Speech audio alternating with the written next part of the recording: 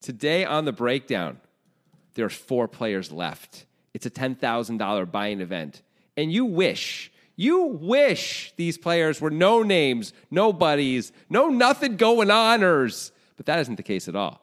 These are some of the best players in the world. Saka, Ali Imshirovic. Yeah, I think you've heard of him. GPI Player of the Year once or twice or something, maybe once. Andrew Lucky Chewy Lichtenberger. That's right, you son of a bitch. Gary Katz, Vanessa Cade, they've had some success too. No, actually, they've done very well, both of them.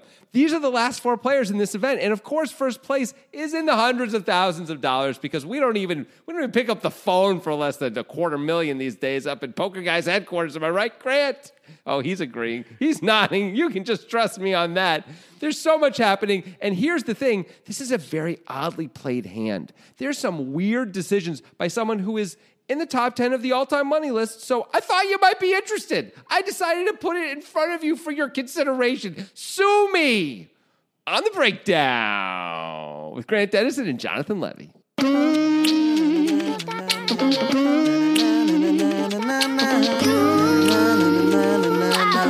Hey.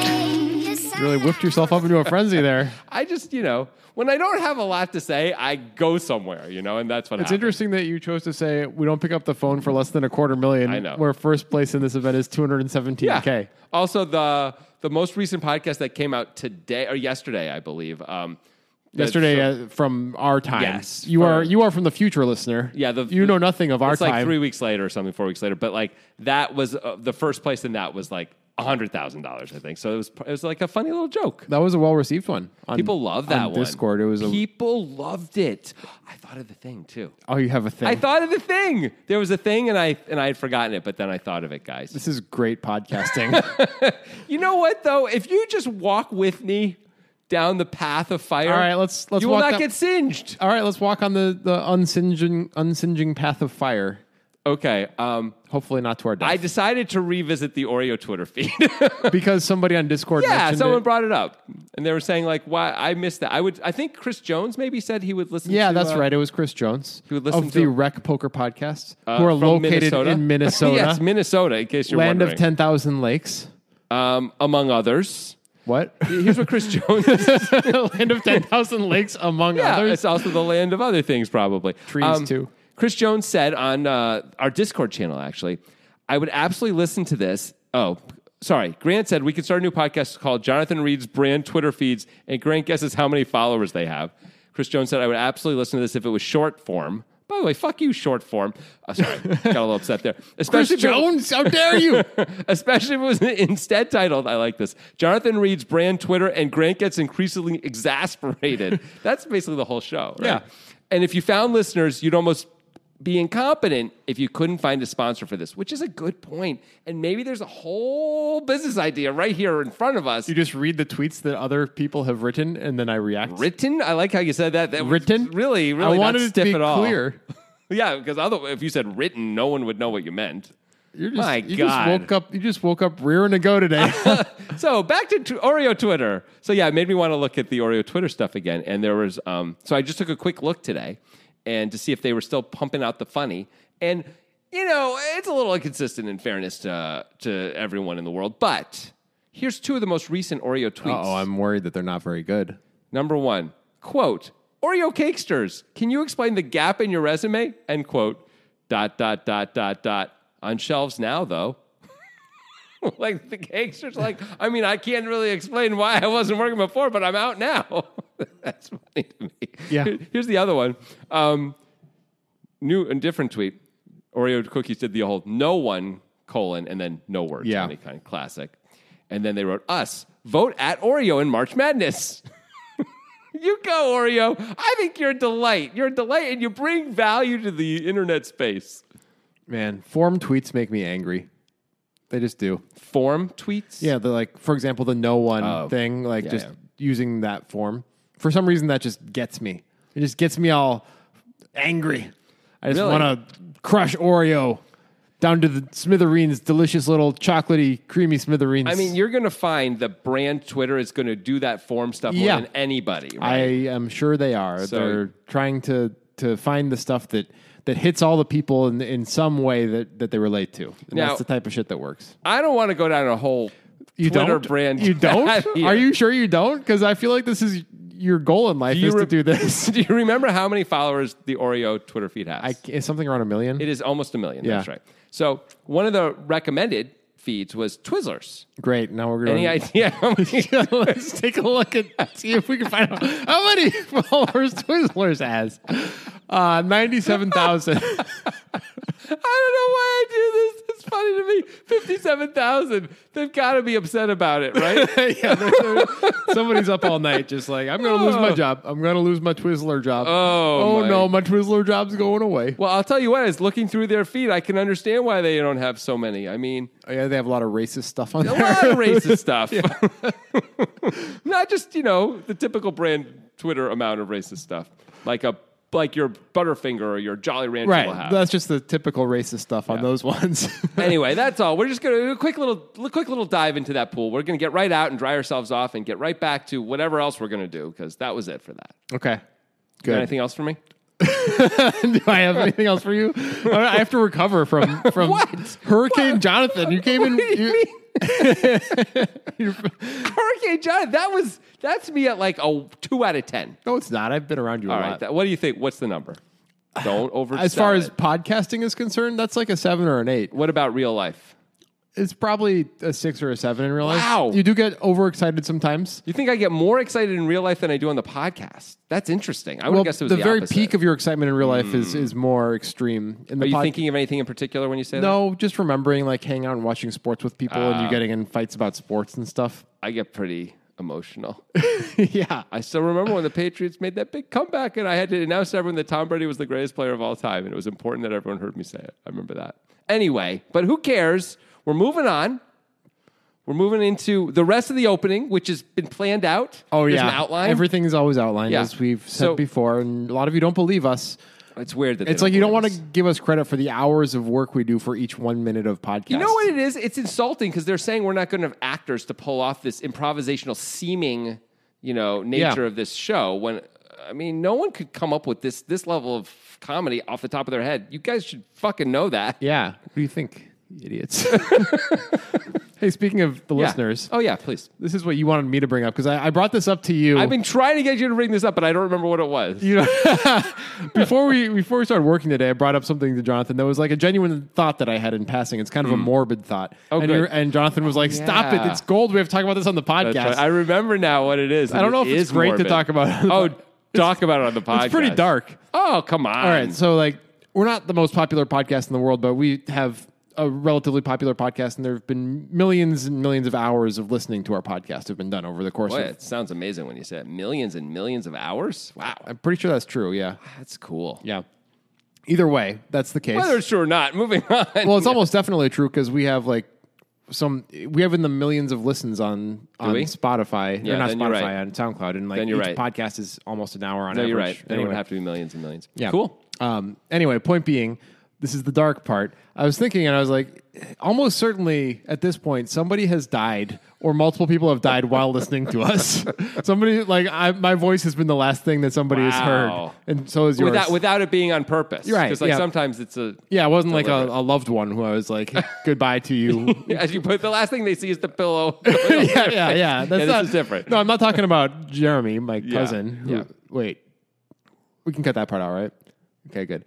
Yeah, you didn't like that joke? No. I feel like we make that joke too much. Yeah, I know, but it's too easy. It's so easy. Anyway, let's get back to the listeners dying for real, though. Okay, great. So how many people would you guess? This is so dark. Oh, come on. This isn't dark. No, I'll get you dark. Okay. The question 2 is dark. Question 1 isn't that dark. How many people do you think have died listening to us? Hearing while the podcast was actively going. So they could have been actively hit by a car. They could have had a heart attack. Could have been stabbed in the eye. I don't know. Whatever. It all counts. I'm going to guess there have been 0 murders. Okay. Just based on, the... Really? Millions of hours? 0 murders? Probably 0 murders during I don't know. It's a lot of hours. I think the line is 0.5 murders. Okay. Yeah.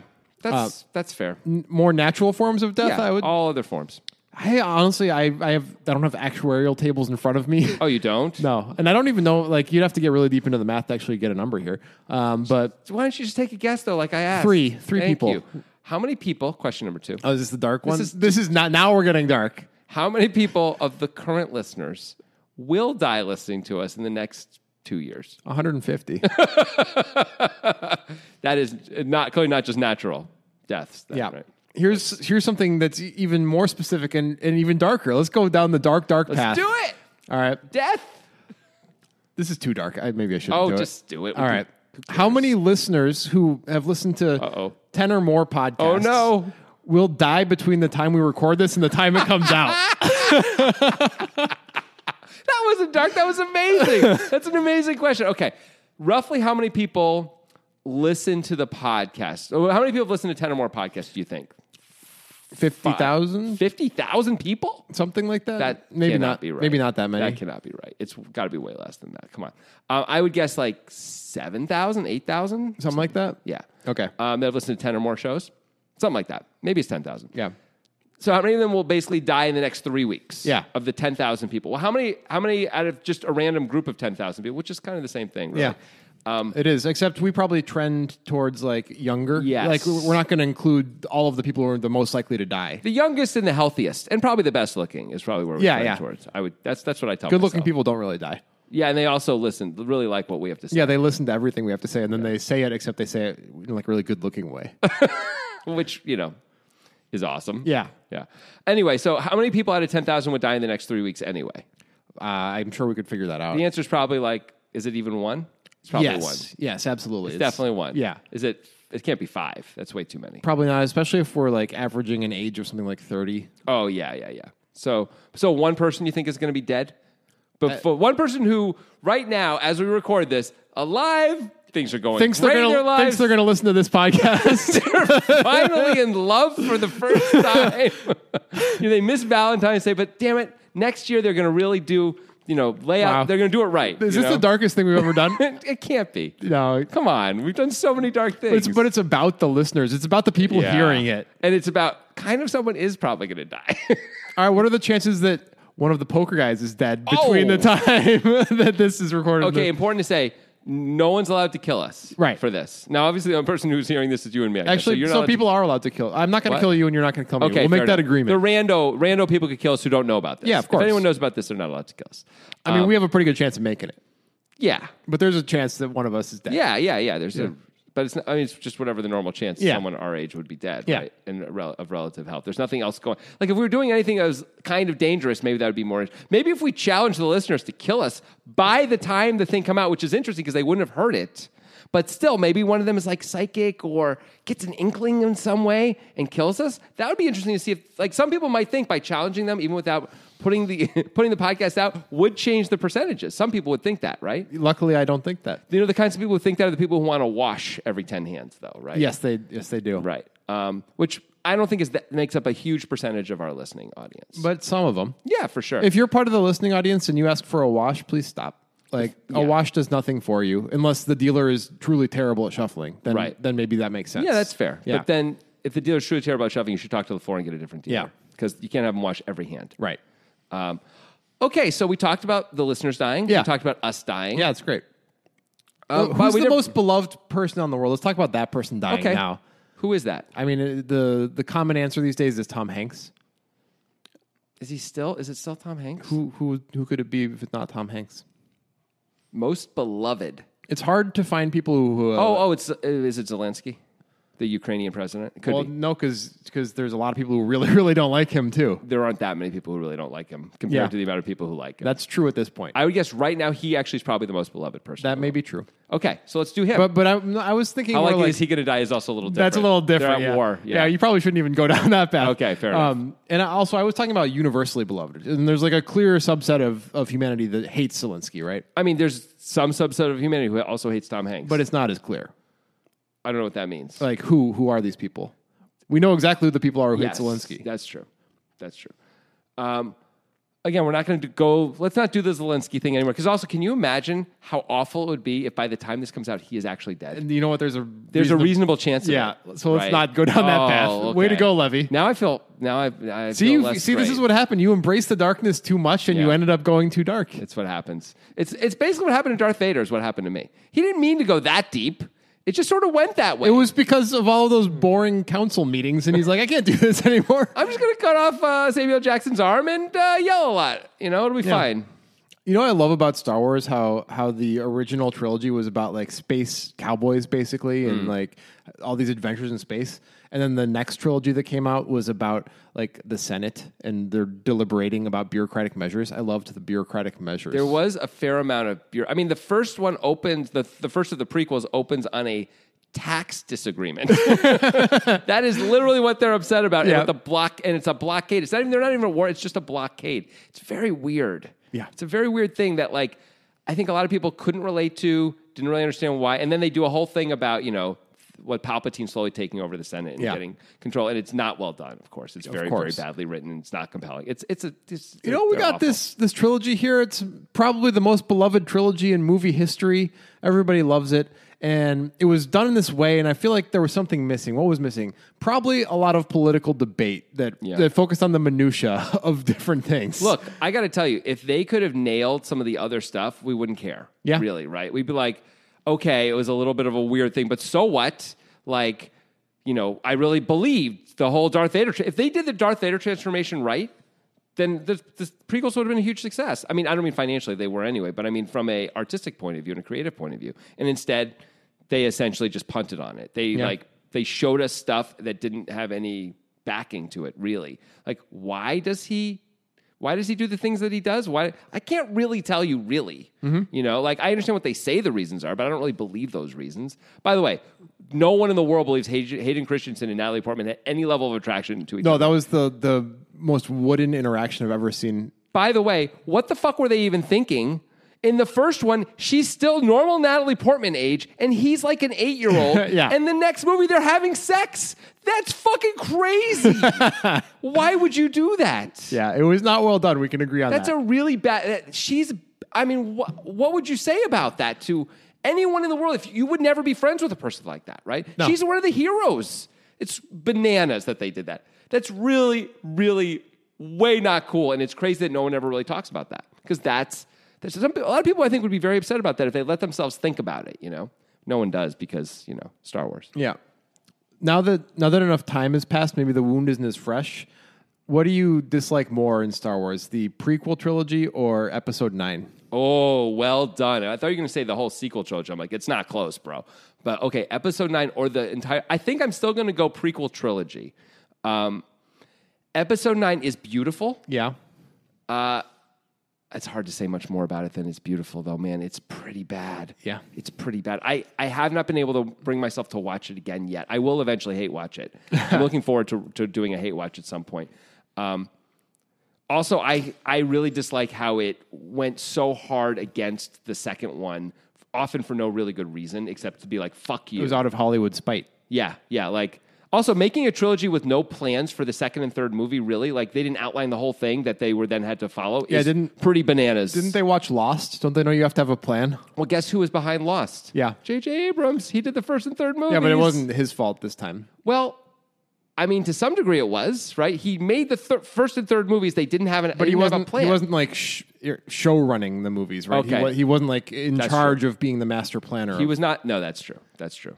But you would think when he was making the first one that they should have been all on top. And even he could say, hey, guys, we did this once with Lost. Like, people really fucking hated it. All we have to do is know where we're going. Yeah. I believe he thought he knew where he was going, though, when he was making that movie. Yeah. And then they gave Rian Johnson the second one. I like what Rian Johnson did with a lot of the second one. But I understand people being upset because he went very much against a lot of the stuff J.J. Abrams started out. And then J.J. Abrams did it right back to him, which then made it look like we're watching. I'm like a kid and watching my parents get divorced. Like, what the fuck is going on? They did a lot of damage to that brand. Yeah. So much so that we're going to talk about poker now. Yeah, we're tired of talking about it, so we're going to talk about poker. Yeah. All right. You bastards. Speaking of poker, Wesley Cannon is our solver on this one. He is going to solve this hand using Pio. We're going to talk about that after our analysis. We have not seen that yet. He's also going to post it on Discord if you want to see his full write-up. There's a Discord link in the description. We have a lot of fun there. That's where this hand was suggested by Ronnie. Ronnie! Good job, Ronnie. Shy Ronnie. Yeah, Shy Ronnie, yeah. Speaking of Natalie Portman, another good thing that involves... Was she in that? Because Rihanna was in the original. No, she's not in Shy Ronnie, but it's Andy Samberg thing, right? Yes. So I was thinking of, the Natalie Raps thing, which is excellent. There's 2 of them, and they're both good. Yeah. Oh, yeah. You told me there was a second one. Watch the second one. Okay. It's not as good as the first one. It's still really good. Yeah. Anyway. First one is a classic. Yes. Obviously. Yes. If you want to suggest a hand, Discord's a great place to do it. You could also do it on Twitter if you prefer. But, we'd like to see you on Discord. I'm fine on Twitter. You guys live your lives. You live in your own social media. I didn't say any. I said customized. I said it was fine if you wanted to do it on Twitter. But then you said what you preferred, and it was distasteful. Because some people are Twitter heads, bro. Yeah, I'm the one who said distasteful things on this podcast. You're the one who was like, which of our listeners is going to die? You're the one who wanted me to say that on the show. Yeah. But you did say it. Yeah. It's not my problem. Mm-hmm. I'm just the guy pointing, and you're the guy shooting. Yeah, you're the one who said the things with the consequences for later. Anyway. I don't even, yeah. Yeah, but you got into that. You loved it. All right, come on. You own the darkness. It's fine. You can have the darkness. Yeah. All right. So, yeah, those are things you can do on Discord. It's a $10,000 buy-in. It is. 2021 U.S. Poker Open. Yep. Must not have been too many players because first place, as we mentioned earlier, is $217K. There were not too many players. There were 99 entries. Okay. A total prize pool of $990,000. Wow. Yeah, I think it was no rake because it's the U.S. Poker Open. It's on TV. Either that or it was actually like a $10,300 tournament. And Oh, yeah, it might be like that. But I think Poker Go, when it's on Poker Go, just has no rake. Oh, really? Okay. Yeah. Well, that's why one of the reasons why it gets all the players. Makes sense. Yeah. All right, so we're down to 4. Yes. What's the current payout? They have all earned $94,050. Here are the rest of the ways up since there's only 3 notches left. $119,000 for third, $158,400 for second, and first place is a cool $217,800. When people say cool, it usually is followed by a even number, Really? Yeah, like I don't a think cool so. million. Oh, yeah, I guess that's true. I think anytime you're saying a big number, it's fine, though. A cool $1.7 billion is fine to say. I don't feel it. Yeah, but you're the guy who doesn't want to talk about our listeners dying. Yeah. Like who's actually going to die for real.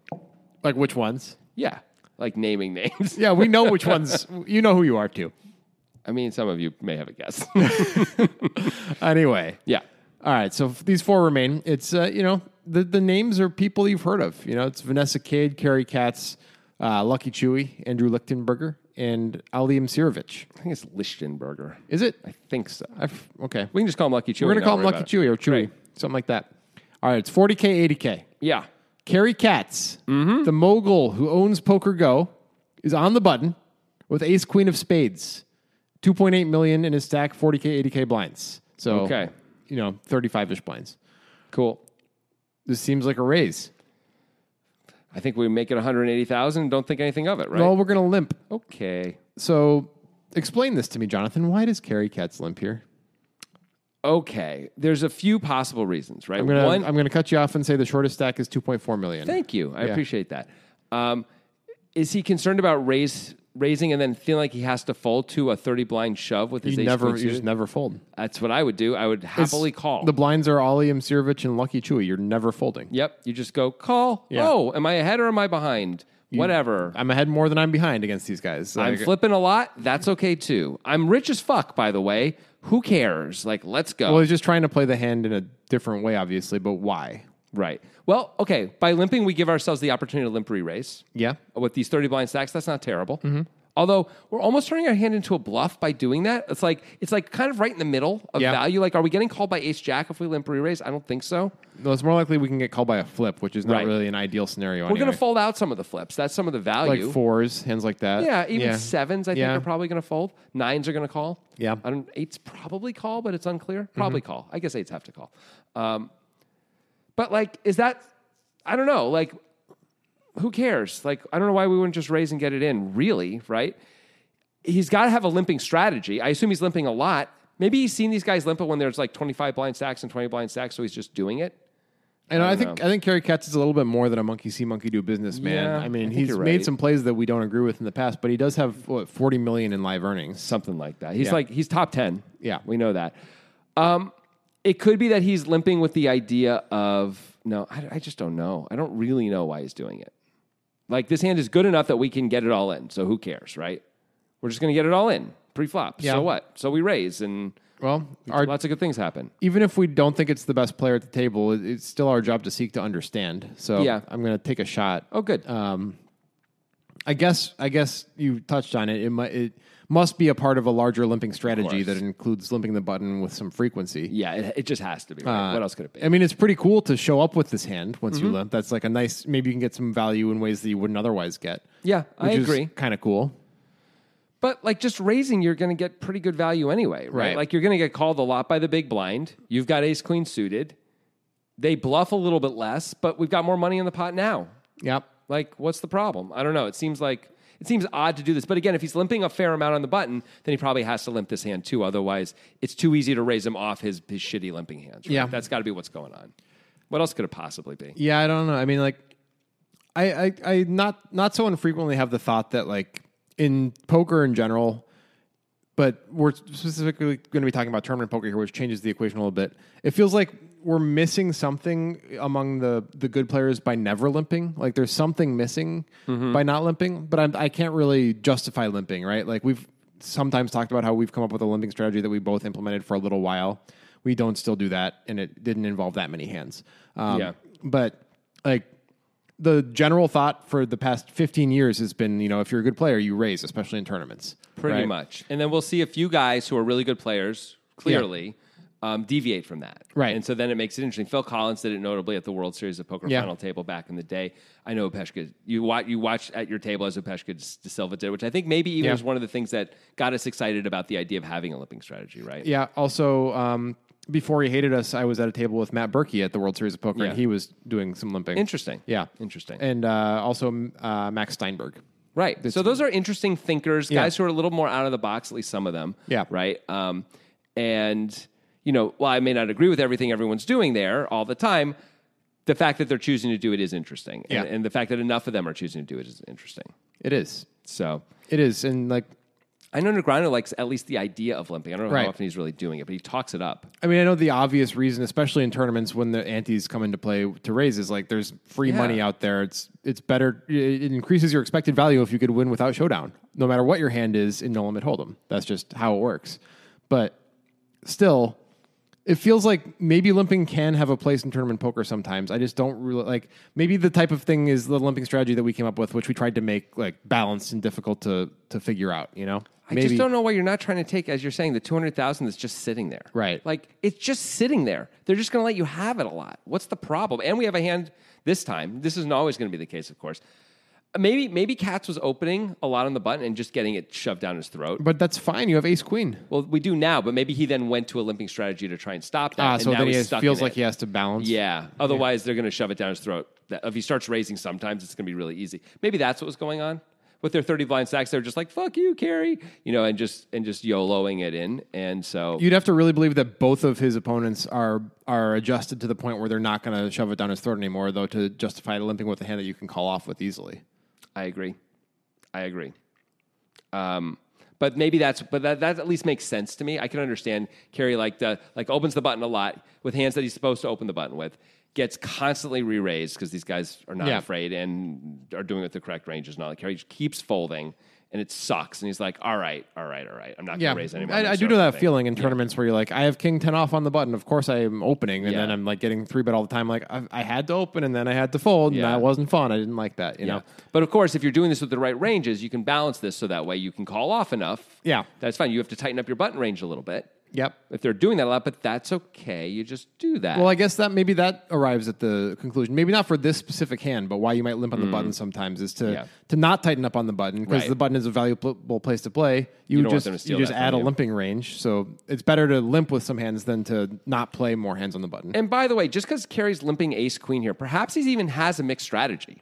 With this. Maybe he's raising some hands and limping some hands, but he still can't limp only weak hands. He's got to so maybe he's like limping, I'm just making this up, all the ace queen suiteds and raising all the ace queen offs, maybe. So then, like, you know, and then he's got other things along those lines too. And so that way he can limp hands like 9-10 off on the button and fold if he gets a big raise, but not fold when he has ace queen. You know, that's at least reasonable. Yeah, I don't know. Yeah, I mean, if it allows you to play more frequently on the button, if you're often getting pushed off of your button, then I guess it makes some sense. Yeah.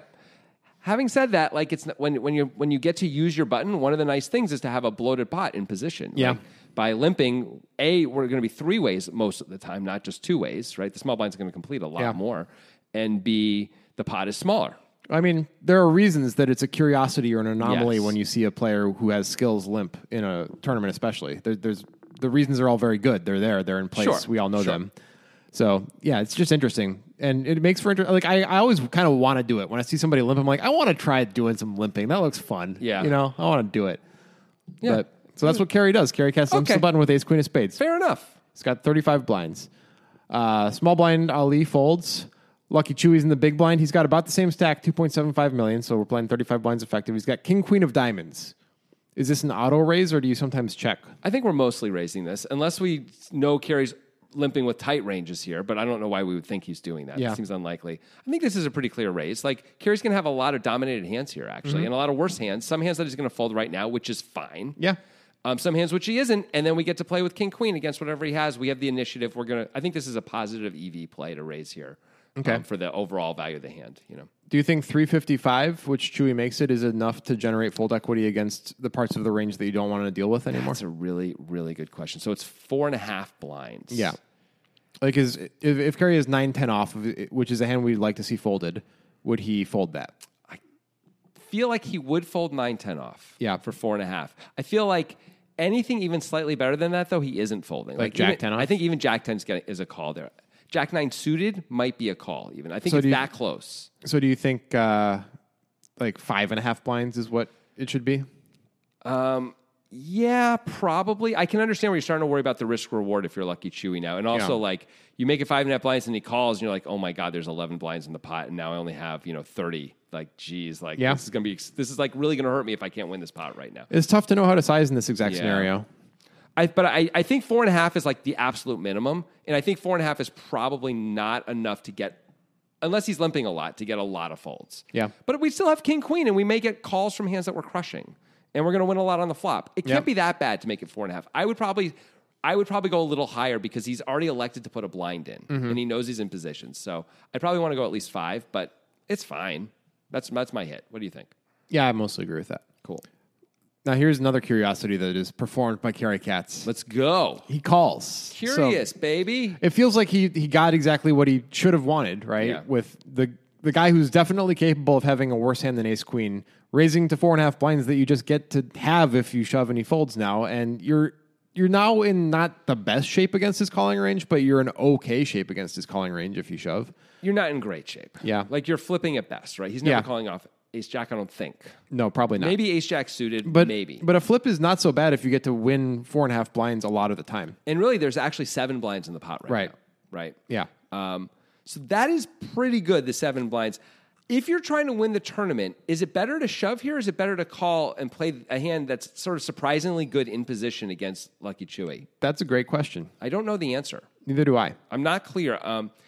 Probably we should do a little bit of both. This hand absolutely can comfortably call on the button, even with all the situation that's happening and the stack the pot and everything, right? This is a good enough hand we can call with. Well, okay, now this may be not where Kerry is coming from. Yeah. But if Kerry could objectively assess his own skill against the table, he might think he's either the worst or second worst player at the table. I mean, I would think he'd be generous to say he was the second worst, but I would think he would say that. Yeah. So maybe the way to win the tournament is to shove, and winning the 7 blinds is great, but also most of the calls are flips, right? Ace king, we block ace king, so most of the calls are flips. Sure. And that's fine. We'll take a flip against Lucky Chewy to have 70 blinds and be the dominating chip leader. Right.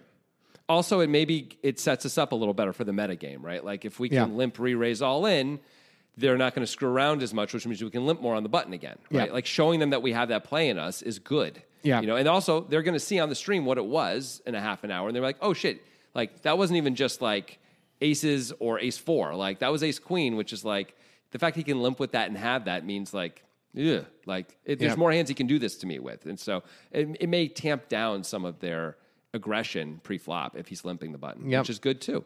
Of course, this requires an objective assessment of your own skill, which I don't know if any poker player is capable of. It's very hard to do it. Everybody overestimates their skill. Or sometimes underestimates. Some of us are very humble, Grant. You do underestimate. I think less. You more overestimate others than you underestimate yourself. Interesting. That's fair. That's fair. What you do. Yeah. But in a way, that's the same thing. If we're talking about where I am on the continuum. Yes, that's true. That's fair. Yeah, Grant. Fine. Anyway, yes. So he calls. I don't hate it, but it probably isn't the right play. I think you're right because he's carry cats. Right, but it's a super interesting way to play the hand, and I'm glad he's doing it. Yeah, and I think it's fine even if he's carry cats. To be clear, with Ace Queen of Spades here to call, like it cannot be bad. Right? We have position in a wonderful hand. Yeah, that's nice. Yeah, it's just one raise, and it's Lucky Chewy. He can be wide. He isn't super tight. Yeah, great. It is great, just like Nitrogen Sports, which is graded. That's the difference. They're graded like a fine cheese. Yeah. on your Italian food. That sounds wonderful. You're like, keep going, keep bringing me that gradedness. You know that feeling when you're at a nice Italian restaurant, they're grating the cheese? That's the Nitrogen Sports feeling. We bottled that. Yeah, and we put it on the internet in bottle form. Yeah. Use the link in the description to sign up for Nitrogen to get access to all of our cool promotions, which include our monthly tournament. It is fantastical. Yeah. When you play on that, you really get the feeling of piercing the grand illusion that is life. It's fantastic, like the third Fantastic Four movie. I'm sure the third time they're going to get it right. I mean, it's going to be the best of them. By the way, there have been already 3 Fantastic Four movies. The fourth one then. I mean, we're not even including the Roger Corman one from the 70s or the 80s. But yeah, they've been released. There's been 3 because they did a sequel to the one with Jessica Alba. Oh, they did? Yeah. Well, they also did one with Miles Teller and Michael B. Jordan, right? That's the third one. Okay. But they're different. They're not the same group. Yeah, but this is going to be a new group, and it'll be the best of those because those are all kind of awful. Right. This will be at least that's what it's going to be like on Nitrogen. This theoretical movie. I mean, it's the 4th Fantastic Four movie. I mean, it's Fantastic Fourth. I mean, it's right there. The title's right there. You're welcome, Kevin Feige, and all of Disney. Yeah. Is that actually in development? You would know. Yeah, it is. Okay. Absolutely. Not a surprise. No, they got the X-Men and the Fantastic Four from Fox when they bought Fox. And so both those things are in development. And all of this is related to Nitrogen. Right, because as usual, I forget we're doing the ad in the middle of the ad. Monthly tournament, that's good stuff. Other promotions, that's good stuff. Bitcoin only, they don't fuck around with your money. 90 minutes or less, it's yours if you want it. Easy to sign up, just a username and a password. Sports betting, casino games, poker. Get in there. You know what I'm saying? I was waiting for the third rhyme. So you're going to do another rhyme. Go cut your hair. Double dare. You did a bad job. Right? Cut your hair? That's pretty bad. You did a bad job. Double dare? That totally makes sense. No, it doesn't. Compared to yours, it does. Anyway, we've bottled the Italian restaurant grading of cheese situation. We've put it on the internet, and now it's yours to take. Use the link in the description. It's Nitrogen Sports. It's Nitrogen Sports, and it's all yours. Yeah, cheese. Enjoy it. I want to eat Italian food. Italian food is wonderful. Yeah, it is. All right. 830K in the pot. Yes. After the pre-flop action. Good. Where there was a limp from Kerry Katz with Ace Queen of Spades. He just called Lucky Chewy with King Queen of Diamonds. Great. Flop is Deuce of Clubs, 4 of Clubs, 8 of Clubs. Talk about a cooler. Oh, no. Maybe at the other table because nobody's got anything on. Hell yeah. Yeah, that was good. All right. If you're Lucky Chewy, do you continue here? This is a crappy spot already. I think we do continue. Our opponent should have a lot of hands that do not have a club in them and are folding, right? Like a lot of folds. Yeah. Now, we don't have to continue very big because I would think a hand like, I'm just making this up. Ace Queen of Spades. Well, Ace Queen of Spades maybe. I was going to say like a Jack 10 of Hearts, whatever. We don't have to bet very much to get those hands to fold. Like, what are they doing? Like when we can have King Jack with the King of Clubs. They can have Queen 10 suited and like, what are they supposed to do? They just have to fold, right? Yeah, I think maybe you infected Lucky Chewy's brain in the past when he played this hand, and he might have taken it a little bit too far. Yeah, because he bets 90K into 830. He's going for the hyper annoying. I've had these happen to me. These super annoying tiny bets where you're like, can I even call with most of my hands here? Like, I mean, it's so annoying. Is Kerry Katz gonna fold Jack 10 of Hearts? Oh, for 90K, probably not. Probably not. So he's folding basically no hands. If he's not going to fold Jack 10 of Hearts, I don't know what he's folding. Because he either has 2 overs or he's got a gut shot at a minimum. I guess he could have ace high. What do you mean a gut shot? like 5-6 or. Oh, 6, I see 7. what you're saying. Right. I guess you could have like ace-7 suited. Maybe. I mean, betting one blind is so tiny. It's weird. Like, it feels like. I mean, I will say this. It feels like Chewy saying, "Please don't fold. Please stick around." It doesn't matter. You bet 10% of the pot. I know. Like you're getting called by everything. You're getting called a lot. All right. Seek to understand, Levy. What's Lucky Chewy doing here? Because I agree that small sizing is in order, but maybe something like 220K, not 90K. I think he's trying to get away cheaply every time Carey's got a raise in him, like with the ace of clubs in his hand or something. And he's trying to set it up so he has some bluffs on the turn. So he's not getting very many folds when he bets 90K. I think he's got to know that. Right? Yeah. But so he doesn't have to bluff the turn every time, but there's a bunch of bluffs he can have on the turn, right? He might bluff clubs because he's got probably more ace of clubs than Carey does by a fair amount. Well, especially if Carey doesn't raise the 90K exactly. bet. If he just gets called, like mostly. Yeah. Like he should be able to bet all clubs. He can bet kings and queens that aren't clubs as well. Mm-hmm. And he can, I don't know if he's going to continue besides that. I think he's trying to like figure out, it's almost unclear, like what am I supposed to do in this spot? I bet 90, it keeps options open. Mostly it's a keeps options open play, it feels like, as much as like I can keep going if I want, you know? Yeah. If I check, I'm just basically check folding. He doesn't want to give up on this relatively sizable pot. So it feels like that's it. And he gets a few folds, probably. Lucky Chewy is a deep thinking player, so I want to give him credit. I think you should. But it feels like it's just worse than betting 200K. It's just a worse play. It does seem like that to me too. I'm not going to lie. Like that's still very small, right? Yeah. He raised to 355. Betting right. 200K is significantly smaller. I would guess that Chewy has gamed this out many times, this exact kind of a spot. Yeah. And knows that 90K is a good amount. But I can't give you a better reason than what we've come up with. I will say that. So no. I'm just guessing that because he's Lucky Chewy and I'm giving him credit. Right. And, you know, something that, like, we often give these big name players credit. And I was going to bring this up and then forgot to, and it was going to be hard to. But I'm going to bring it up right now in the middle of everything. Great.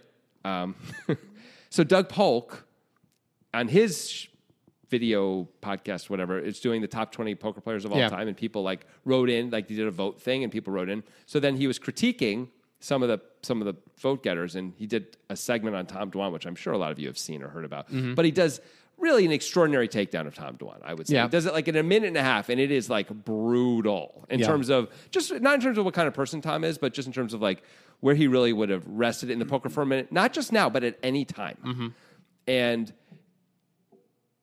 I will say, like, we've always thought of Tom Dwan as being one of the great minds in poker and treated him as such. In fact, we were even called out on Twitter for that, I believe, yesterday. I mean, by Rex. But there's something to that. I think Rex isn't that far off. Like, we always treat Tom Dwan with great reverence. Yes, yeah. And seeing Doug take him down the way he did, where he's like, I think he was if you take away Guy Liberté, he was a losing player online for all those years. Like, that is intense, man. Yeah, that is intense. I don't think it's wrong. I would guess it's right. I would guess Doug isn't saying that without it being true. I don't know. I haven't looked. But if it's even close to true, that really changes, like, maybe it should change our perceptions of Tom Dwan to some degree. Yeah. So I'm just saying, like, we have a perception of Lucky Chewy. This all does relate. Yeah. Maybe these things are all colored by, you know, a lot of stuff that isn't reasonable or fair. It seems like Lucky Chewy is a deep thinker. Don't get me wrong. I know he's been very successful. But I don't know. I want to at least call it into question a little bit because it's a weird bet. By the way, I'm sure Lucky Chewy could easily outline exactly why he did this. Yeah. And we'd be like, great. Yeah. I really do believe that. But I'm aware that we give credit sometimes maybe more than we should to these guys. Certainly. We've been called out for that in the past. And even Doug calling out Tom like that made me think, like, geez, I don't know. I mean, maybe we've been a little too generous with Tom. We don't have like the numbers in front of us all the time to know exactly how winning these players are, and we have our perceptions of what we think. That's mostly going on, right? Yeah. And obviously Tom is a good player and is a thinking player and all those things, of course. Yeah. Right? It isn't that. But, you know, if he was ultimately like just a pretty good player, but we've sort of thought of him as one of the greats, like that, I don't know, that's interesting. That's just Doug Polk saying that stuff. We don't know for sure that it's all true. Well, it's Doug Polk and then Kane Callis, who was right there, Yeah. completely agreed with him. Oh, I wouldn't say completely, almost completely agreed with him. And I mean, if Doug is right about the Gila Liberté thing alone, Yeah, that's true. That kind of is enough evidence for me. Right. Anyway, let's not get. I don't mean to go down that path. This reminded me of that. Yeah. Giving credit. Yeah, I mean, it feels like 200K is a better bet. It just does. It does. And I think 200K would have probably gotten Carey Kess to fold a superior hand here. Yeah. But it does not. 90K doesn't do the job. A superior hand like ace queen suited. That's what I mean. Yeah. Yeah. Ace Queen of Spades is going to call 90K, and I can't blame Carey for that. I can't either. It seems like the only thing to do, right? Like raising feels out of the question because, super weird. Yeah, I mean, that's a nice thing for Chewy is that he's probably not going to get bluffed too often on this type of board. So maybe he thinks like if he checks, Carey might bluff him a lot, and he's going to have to fold. If he bets really tiny, he gets to see the turn basically for free. Yeah, maybe that's it. And then he gets to do whatever he wants, and if he doesn't get raised, he can actually bet a lot of club turns. Yeah, I guess that's not terrible. I actually don't hate it for one blind. Yeah, seems like a good deal. Okay. There we go. Fine. We did it. We're good. We got there. Yeah. But of course, the downside is now that the 1 pip better hand is still calling when it wouldn't have otherwise been calling. Probably. Yeah. Which is too bad. Yep. Pot's 1 million now, 1.01 million. Okay. Deuce of clubs, 4 of clubs, 8 of clubs. Lucky Chewy as the aggressor has king, queen of diamonds. Carey Katz has ace, queen of spades. The turn is the 6 of diamonds, which this is a problem with Chewy's bet is that he has no idea how to range Carey at this point. Well, I mean, Carey either has a pair, a medium club. I guess he can then just have overs, and he can also have things that interact with this board because he limped. Yeah. Like, boy, Carey could be all over the place. Right. So the 6 feels like something that hits him a lot if he didn't already have a pair. Like, right, he could have a pair or a straight or 2 pair now. Yeah. Usually not a flush. Usually you'll probably hear from a flush on the flop. Usually. Yeah, this is not a great card for us, I think, as Lucky Chewy. Right. Like if we got a big card, if we got a Broadway card, including an ace, I think we're betting that mostly, right? But this is not one of those cards. So Lucky Chewy checks. Yep. He agrees with you. Good. Is this a spot for Carey to take a shot? Just deny all the equity. I mean, I don't think you're ever folding out a better hand. Never. In this, like maybe ace king suited, you can fold out. Maybe. Ace king with any club, of course, you can never fold out. But beyond ace king with no club, I don't think you're ever folding out a pair of any type when the action has been like this, unless you bet really big. Yeah, I mean, pocket threes aren't going to fold unless you bet really, really big. I kind of want to bet. I do want to deny equity. I mean, ace queen, maybe we don't have to. Like, what equity are we denying if we're not folding out any pairs, though? We're literally only denying equity to ace king. I mean, I guess we're denying equity to lots of things, but we're ahead of almost all those things, right? Right. Except for ace king. Right, but that's fine. Yeah. Like, the pot is pretty big, and we're happy just to, like, not have the random card beat us on the river. Right. Like, we could bet against those hands, we should be able to get away with a relatively small bet, like $350K at most. Yep. Those things are all true. The only thing I can say as a good reason not to bet, well, there's a few reasons, of course, but one of the things that strikes me is if we decided to limp call this hand pre-flop, one of the reasons why may have been we're trying to win a big pot against Chewy with an under-repped hand. Yeah, right? But we didn't get a flop that allowed us to really be trappy. This isn't a trappy situation. I'm trying to work it here. Okay. And the pot isn't that big. So, like, maybe we can just check it down and win sometimes. Yeah, I don't really buy it either. I would definitely. I think I'd be betting as Carey a lot here. Just as pure equity denial. Yeah. And if he calls, almost always an ace or a queen is good anyway if we hit it. Almost always, yeah. And we just check it back. We don't have to make a big bet here. Like you're saying, we can bet $300K or something, right? Yeah. I think I like that play best for Carey. Me too. Even though it does feel game 3 disastery, that's fine if it's equity denial that you're seeking. Yeah, the board is not pretty for us anyway. Who cares? Yeah. But Carey checks back. So I guess this whole hand has been him just trying to let Chewy drive the bus. Yeah. Or he just doesn't want to play a big pot, maybe. Mm-hmm. I don't know. Maybe it's both those things. Yep. All right. So this becomes tough for Lucky Chewy. The river is the jack of hearts. And what's tough about it is, like, how the hell do you put Carey Katz on a range at this point? Like, you have some things you can remove from his range, but you have no idea if the jack can hit him or not. Well, I think we can actually remove some stuff from his range, and the jack doesn't hit him that often, I would argue. I mean, if we think he's calling with jack 10 and jack 9 on the flop, it could absolutely hit. He's usually betting those on the turn, though, isn't he? Like, that's the whole point is, like, he's either got a made hand or he's bluffing a lot of the turn. He picked ace queen, which is like, I don't know. I don't know if I agree with that. When you bet 90K, Carey could just be calling to see if he hits an overcard. Right, but then when we check, you don't think he's going to, like, take a lot of shots? He didn't take a shot with ace queen. He is ace queen. It's a lot different than jack 10. I guess so. Like, wildly different. I don't think there's that. I think the jack of clubs, it hits the jack of clubs, and maybe it hits ace jack. Yeah. I don't know that it hits almost anything else. Maybe jack 8 suited, sure. I don't think it hits that much. Okay. I'm making that argument. All right. I'm not sure. I'm not convinced that Carey would actually be betting all of these hands that you think he's betting on the turn. Huh. But you wanted to bet ace queen to deny equity. I want him to. Right, but it's different than him doing it. Right, but Carey could talk himself into ace queen might be good, and in fact it is, right? Yeah. But like jack 10's kind of never good, right? It's less likely that he would check back jack 10, but I still think it's possible. Okay. He's like, I'm taking a 90K shot to see if I hit an overcard. Got it. Okay, that's possible that sometimes he might check back there. That's fair. But I think it's pretty unlikely. Yes. I would think his king highs and worse are just going to be betting a lot when we check. I would think because he's worried about because he thinks he can win the pot. I typically agree with you, but Kerry Katz has surprised us in passive ways in the past, lots of times, in fact. So I'm not sure if I buy that the jack doesn't hit him that often. I'm not saying it never hits him, but I'm saying I don't think it hits him much. But okay. Maybe not. Either way, one of the byproducts of the 90K bet is that it's more difficult to understand where Kerry is on the board. Yes. Like what his range is constituted of. I strongly agree with that. So ultimately, it comes down to the question of, should we bluff here as Lucky Chewy now that we're here? Did the jack hit enough of Kerry's range? Have Kerry's actions shown us that he'll fold to a bet at this point? And can we rep anything? Okay. Kerry has not shown any real strength. No. We can absolutely rep a jack here ourselves. We have all the jacks. Yes, right? we have all the jacks. All the good jacks. We have them. Queen Jack plus we probably have. We would bet that. Maybe even Jack 10 suited ourselves. Maybe. But I think we would bet all the jacks on the river, right? Unless we're going to induce, but Kerry doesn't seem interested in bluffing because it went check. So I think we're going to have to bet for value with our jacks. So we can have all the jacks. He can have a few of them, sure, but we have more jacks for sure by a lot. How deep does the value go for Chewy? Because I think we can cut off a lot of the top end stuff. Like flushes are not that common for Chewy as played, right? Sets are not that common as played. Overpairs not even that common as played. Yep. Although possible. I guess overpairs are possible. He could check. Yeah. He could decide to check sometimes. Yeah, so I guess maybe overpairs are common enough. What about hands like ace-8? Could he bet that for value on the river? He could bet small-ish for value on the river. Now he's trying to get value out of like the one pair, like the gut shots that made a pair, stuff like that, pocket fives. Yeah, he's trying to get value out of those. You got to bet pretty small or at least maybe you have to bet polarizing. But boy, now you could really put yourself in the blender there and get called only by better hands if you're not careful, right? Yeah, it's tough to success. It's tough. Ace-8, I might decide to check and bluff catch with. That's an easy bluff catch hand. What about 9s, 10s? I think we should bet 9s or 10s. I think if we can bet a jack, we can bet 9s. Right? Okay. So ace-8 is basically the same thing, I guess, as 9s, isn't it? So except that we block the 8, which is a problem. Yeah, but still, it's probably. I guess if we're going to bet 9s, I kind of want to bet ace-8 too. All right.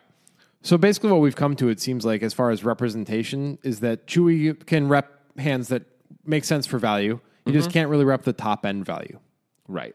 So it's fine to bet. You just have to recognize that, like, if Kerry sniffs that out, he might raise with some hands because he's like, you don't really have that many flushes. I guess Kerry doesn't have that many either. But neither guy seems to have very many flushes here. But neither guy seems to have very many strong hands. They went 90K, call, check, right? So based on the representation issue, do you think it's a good idea to bet as Chewy as a bluff? I think so. We have king, queen. We're usually losing. We can rep a hand that's usually winning. It's a tournament with 4 players left. Kerry's probably going to be a little tighter, calling a bigger bet on the river. Like he doesn't want to change his stack situation. I feel like we're supposed to bluff this. What do you think? Based on representation, I think we are. What about based on Kerry's range? When you say represent, you mean what we can represent? Yeah. Okay.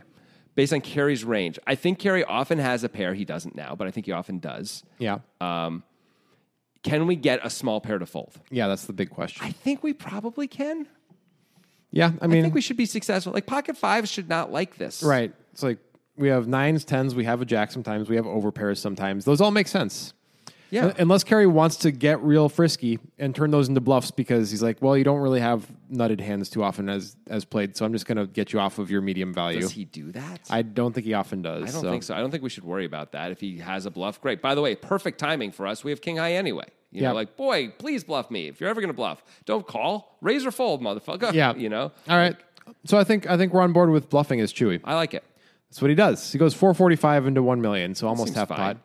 I like that. That's like chunky enough. It's 5.5 blinds. Like Kerry calls and loses, he's hurting. Yeah, and it also is like I'm not betting that much that I've now narrowed my range to the point that it doesn't make sense for me to have a jack or 10s or 9s. I still could be betting queen jack here for value. Absolutely. Yeah. And like Kerry calls and loses, he's given up almost a third of his stack. Yep. Like in this hand. Like he's going to be tight on the river, I think. Well, should he be tight? Should he fold his ace queen here? Let's talk about it. My initial hit is he probably should without thinking about it deeply. Yes. We chose to check the turn. I'm assuming so we could go. We were hoping it would go check on the river and we would have the winner. Yeah. It did not go check on the river. That's a card that hits him. We block Queen Jack and Ace Jack a little. That's good. Yeah. But, King Jack, Jack 10.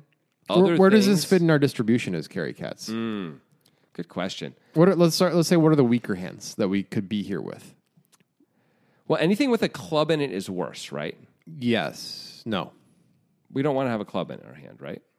Depends on how you look at it. Yeah, because he bet 90K and checked the turn. Yeah. Right? He's not really repping a strong. No, you're right. A club doesn't feel like it matters based on the action. Like, if we're going to call with all of our 2-over hands and all of our gut shots on the flop, then the weaker hands that we still have are like Queen 10. Oh, yeah. King 10. Maybe we can have Queen 9 suited? Maybe we can have Queen 9 suited and Ace 10. Sure. And then what else do we have that's worse? King Queen, I guess. Yeah. Is that it? I don't know. Can we have Ace? Maybe we can have Ace 9 suited. Maybe we can have Ace 9. Maybe we can have like Ace 5. Although that feels like more of a raise on the flop if we're going to continue. Yeah. Ace 5 seems pretty dodgy. Also, by the way, you're double gutted on the turn. It's really weird to go check. Really weird. Yeah. This is among the worst hands we show up with. Yeah. We have so many one pair of hands here, right? Yeah.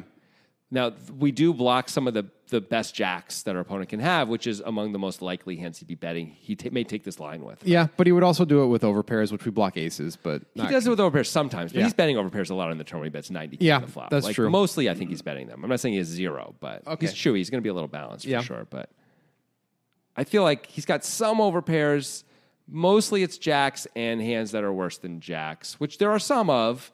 But if it's just pocket nines, pocket tens, and the best 8, it's not that many, right? We also have an ace in our hand. We block ace 8. It's a little helpful. I mean, I don't know. It's close. My first inclination is fold. Yeah. It's ace high.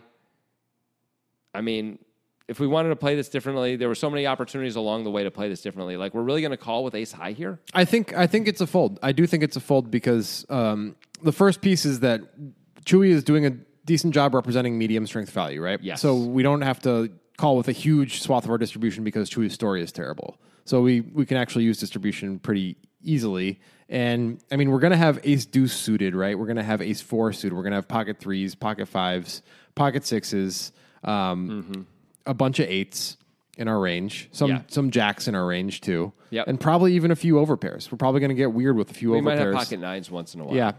If we have ace queen suited, it feels like we can have pocket 9s. That's so many combos that I just mentioned. Yeah. That are, and like the weaker hands we struggled to figure out what they were. So I think this is a fold. I think it is too. I guess if we're carrying, we feel like, I guess only Carey knows how often he's limp calling that raise, right? Yeah. If he's doing it with like a really wide range of hands, he's calling almost every time on the flop, as you pointed out, because it's only 90K. Right. So now he gets here to the river with a lot of hands if he's not bluffing the turn much. Right, He's bluffing the turn with all the crappy hands, though. But we already went through all the hands that he could have. Well, no, I'm saying maybe it's much wider even than like the stuff we were saying. What are the hands then? Name them. Like, well, when you say it like that, I will try.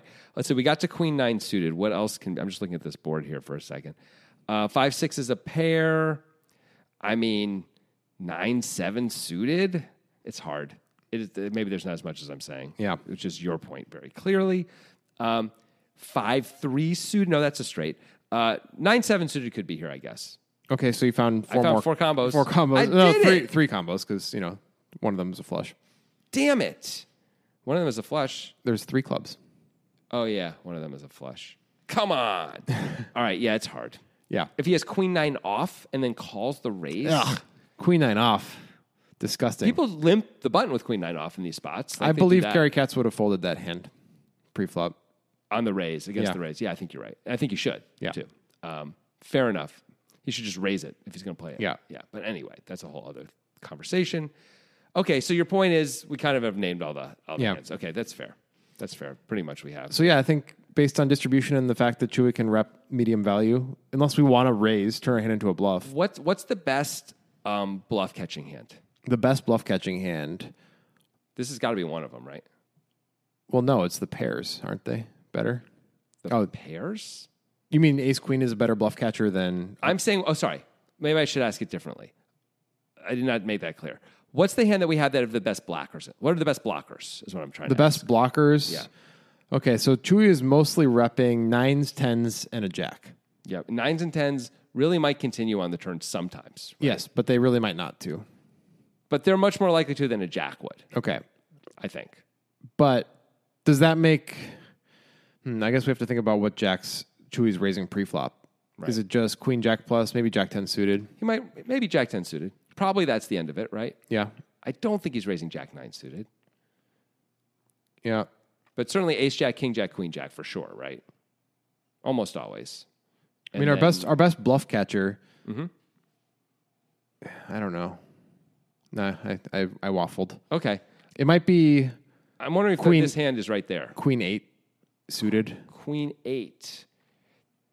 Huh. Okay, that's as a bluff catcher, but in terms of as a blocker, you think you'd rather the 8 blocker than something that just blocks the jack?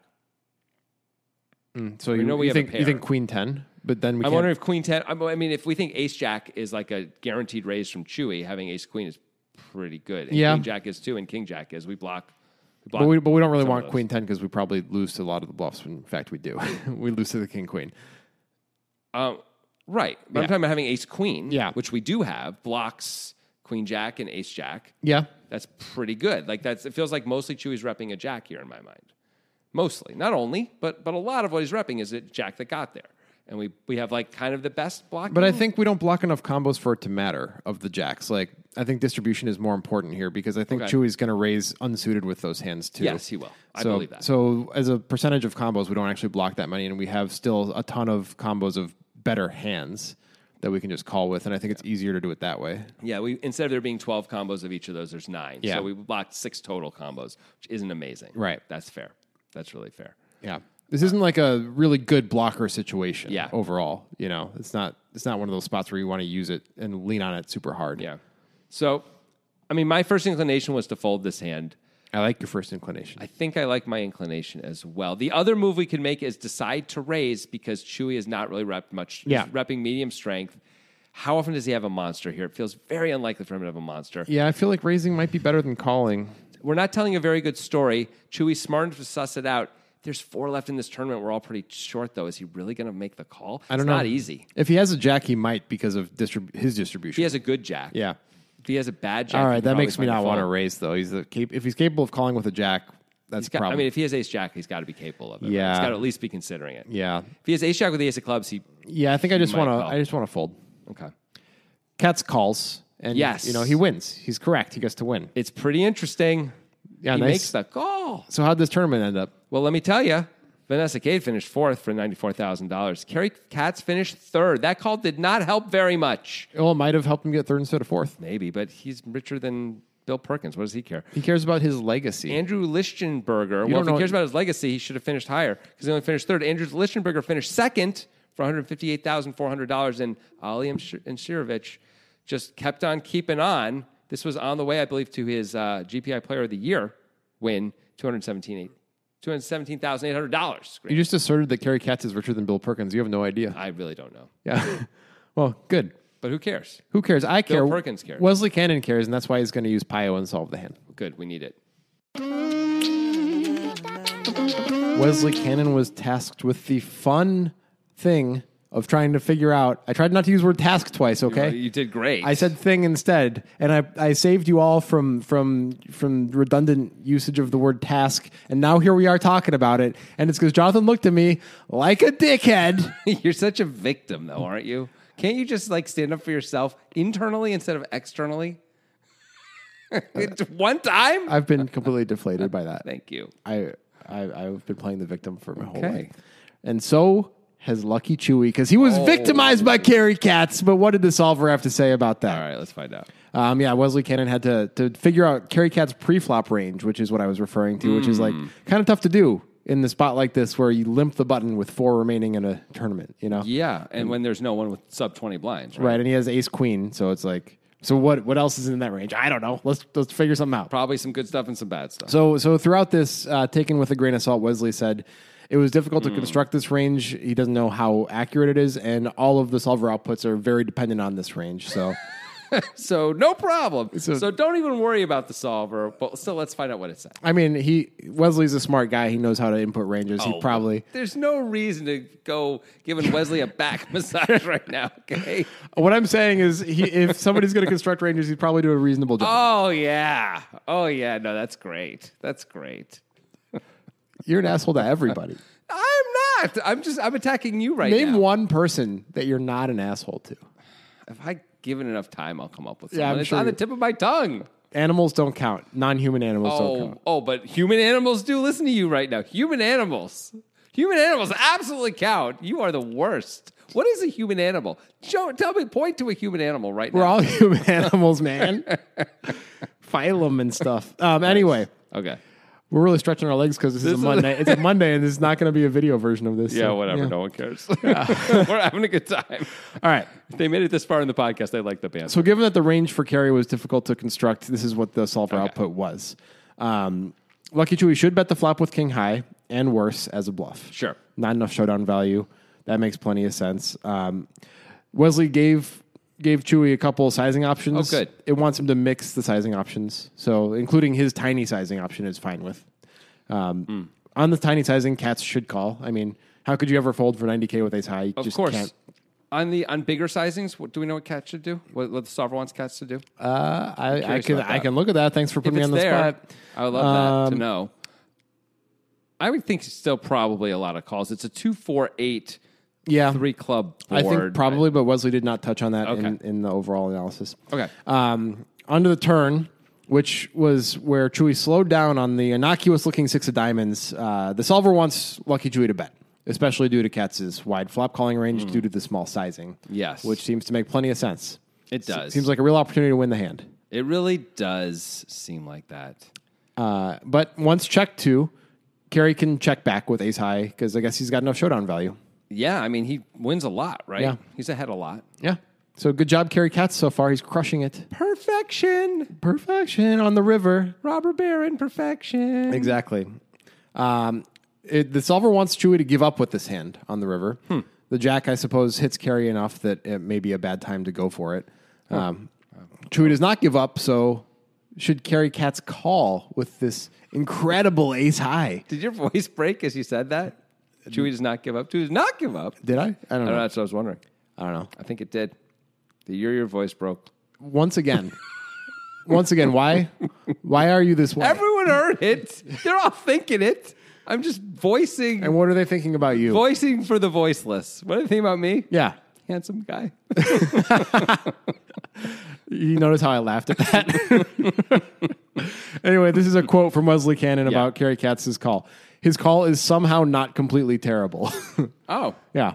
But he should lean towards the fold. But the solver isn't like, I'm gonna kill you for calling. It's not gonna actually become sentient and kill Carey Katz for this call. I wonder if it's partially because he's blocking some of the jacks that Chewy has. The solver doesn't know about the preflop action, though, so it doesn't really know that. Yeah. I mean, but it knows what ranges Wesley put in. Oh, that's a fair point. So it blocks it blocks ace jack and queen jack, of course, which are two of the best jacks that might bet here and that make the most sense to play this way. But it still doesn't know the preflop. He's still supposed to lean towards the fold. Right. But it's not like an egregious error, So. Well, we don't have a club in our hand, which is good too. Although since Chewy checked the turn, you'd be a little less inclined to automatically think he's got a flush draw, right? So in the end, Carey Katz apparently did nothing wrong according to the solver, although if the solver had a mind for preflop, it might have a problem with how Carey did that part. Yeah, I would think so. And then it might also change its decision about if it understood the preflop action, it might think slightly differently about the river. And if it understood the preflop action, that's just the straw that breaks the camel's back to full solver sentience, and then it's all over. Like, there's no point of even doing anything with your life. Why make future plans? Like, it's done. You make it sound like it's a bad thing. Yeah, it might be a good thing. The solver will solve until we're all solved. Yeah. You understand? You could use that. Think about how much better your life would be if everything was solved. Like optimally. Like GTO unexploitable life. Like, that does sound pretty good. Like a GTO skincare routine. I would never buy the wrong beans again. You know how like at the grocery store, if you're going to buy beans, sometimes there's like the expensive beans that nobody buys. And right. Like, why is there a $4 can of beans? I agree. Who's doing that? I'm buying the cheapest beans possible because I think they're all beans. Yeah. But like, I think there might be a point where I don't understand if I'm supposed to get the 89-cent can of beans or the 99-cent can of beans. Like, is there a 10-cent like good reason to get the 10 more cents? Never is. But maybe the solver would know that there is. True. Maybe it's like the 10 cents is actually worth 11.5 cents of value. You really aim low with your solver. Like, the world will be solved, and what I get to do is know if I should buy the 89-cent or the 99-cent can of beans. It's just emblematic of the type of thing. I don't believe you. It's much better used for like buying fruit and produce. Is it your birthday or something? Why? Because do you feel like you have license to be more of an asshole than normal? Like, what's going on? I don't know. It's been a little while since I've seen you, I guess. Just got to get it all out. Yeah, that was unusual what I just did, I'll say, even for me in this show. Fun solver section. I did enjoy it. But I was saying, fruit and vegetables, especially fruit, you always would buy good fruit. Is that not worth it? That's worth giving up everything for. Are you sure that Game Theory Optimal deals with fruit quality? Oh, yeah. Never going to buy a bad mango again. Yeah, I think it would be good, man, because, I hate getting bad fruit so much. It's a real thorn in my side, It really sticks in my craw. Yeah, it's not fun. It sucks when you're at we're just going to keep going. Who cares? No, who cares? Who cares? You know what really sucks is when you get apples at the store and they look pretty good, and then like the first one you bite into is kind of mealy, and you're like, "What have I done? I bought 6 apples. I know. What have I done? I know." And it's like, should I even bite into the other ones? They were with this one. They're friends of this one. They're this guy's brothers. Yeah. It's a disaster. Solver, help us with the apples. It is awful to buy mealy apples. I mean, bad fruit in general is awful, but apples, I agree, because it's such a commitment. When you buy a lot of them, you're like, this is the good apple. I'm going to buy 7 of them. Yeah, there's like 12 apple choices, and this is the one that looked the best to me. Yeah. And guess what? I fucked up this time. How do I look at my family? Pio, save us. Okay, that's it. We're done. Okay.